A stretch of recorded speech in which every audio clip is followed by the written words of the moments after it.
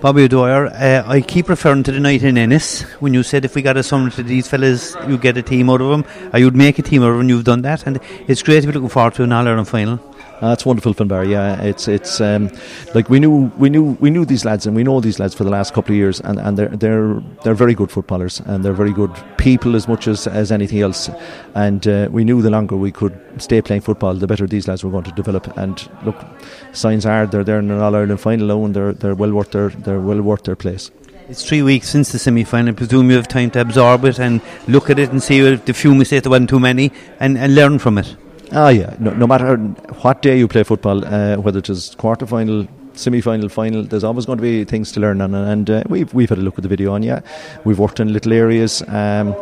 We've enjoyed it, Finbar, and we've tried to keep the lads' feet in the ground, because it's a great opportunity for them to be playing an All-Ireland final. It's a great opportunity for us as a management team to be working with these lads who've got to an All-Ireland final, and we're all looking forward to it. And since that final, Bobby, what I've been most pleased to hear is the quality of football the team played and produced. Yeah, and again, like, we've been with these lads since they were under 14 in one form or another, and we know that these lads are capable of playing football.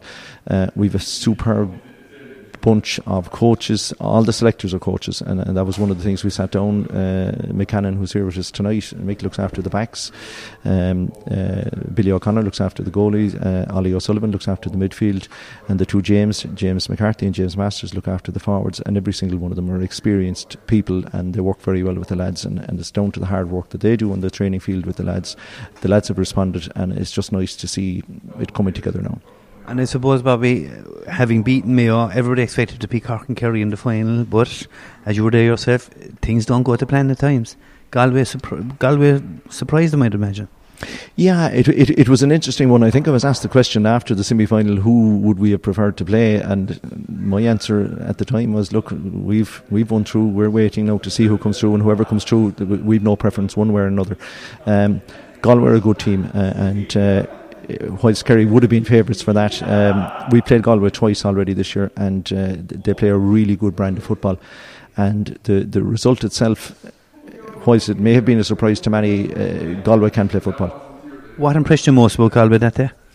Well, Galway have very good scoring forwards, and they have a very, very good defensive setup. It's probably more akin to playing an Ulster team than it is to playing a Connacht team or a Leinster team or a Munster team. And part of it is you have to be very, very patient, and if you're not patient, they'll make you pay. And I suppose they were very good on their transition the last day, so we'll have to work on that, and we'll have to be patient on the day. And of course, All-Ireland final day, it's a big occasion. I know it's a 1 o'clock start, but there's the build up going up the night before and so on and so forth. You have to handle all that and get in, because these guys are only 17 years of age.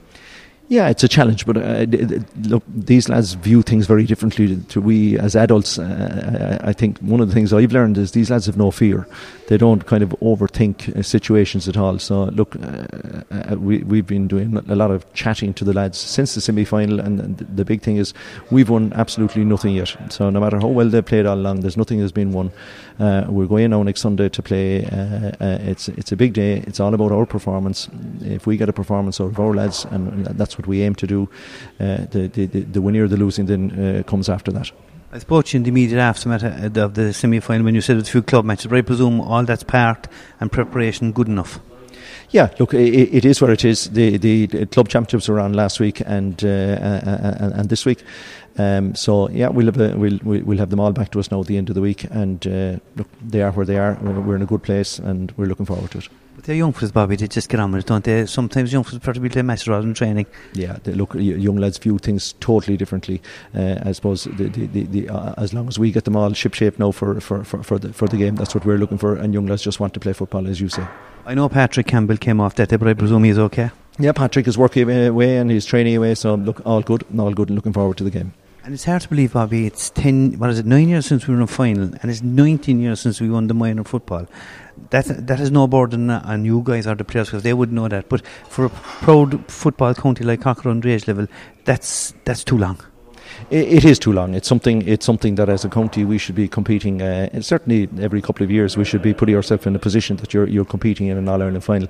The interesting thing, I suppose, is that James Masters, who's one of our selectors, was the last man to captain Cork to an All-Ireland final, and James keeps reminding us about that as well. So we have to, as he would, change that. Yeah, but again, it's okay. So the bottom line is happy with what work is done, but as you said, nothing won yet, and a big occasion, a big game for Cork football. And given the way the year has panned out, wouldn't it be nice to end it with 2 underage trophies? It'd be fantastic, but look, as I say, our thought process now at the moment is just let's stay grounded. We have a job of work to do. The game is played within the 4 white lines. The ref will be refereeing the game under the normal rules of the GAA, and we've got to perform, and then we've got to deal with whatever Galway throw at us.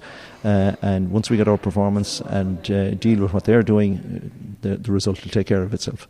But obviously, Bobby, finally, it's a great occasion to be looking forward to. Some people say it's the biggest day in the GA's history with football and hurling. We all know that, but it is a great occasion to be involved in it. And what could be a historic day, one way or the other? It's a fantastic occasion, Finbar. It's every young player's dream. It's the young lads dream about playing in Croke Park. Look, we're all over 21 and over minor at this stage, all the management, but sure, we're so excited about it as well, and it's just a wonderful opportunity. The All Ireland final is the pinnacle of the GAA year inter-county wise, and what better place than to be above in Croke Park on All Ireland final day.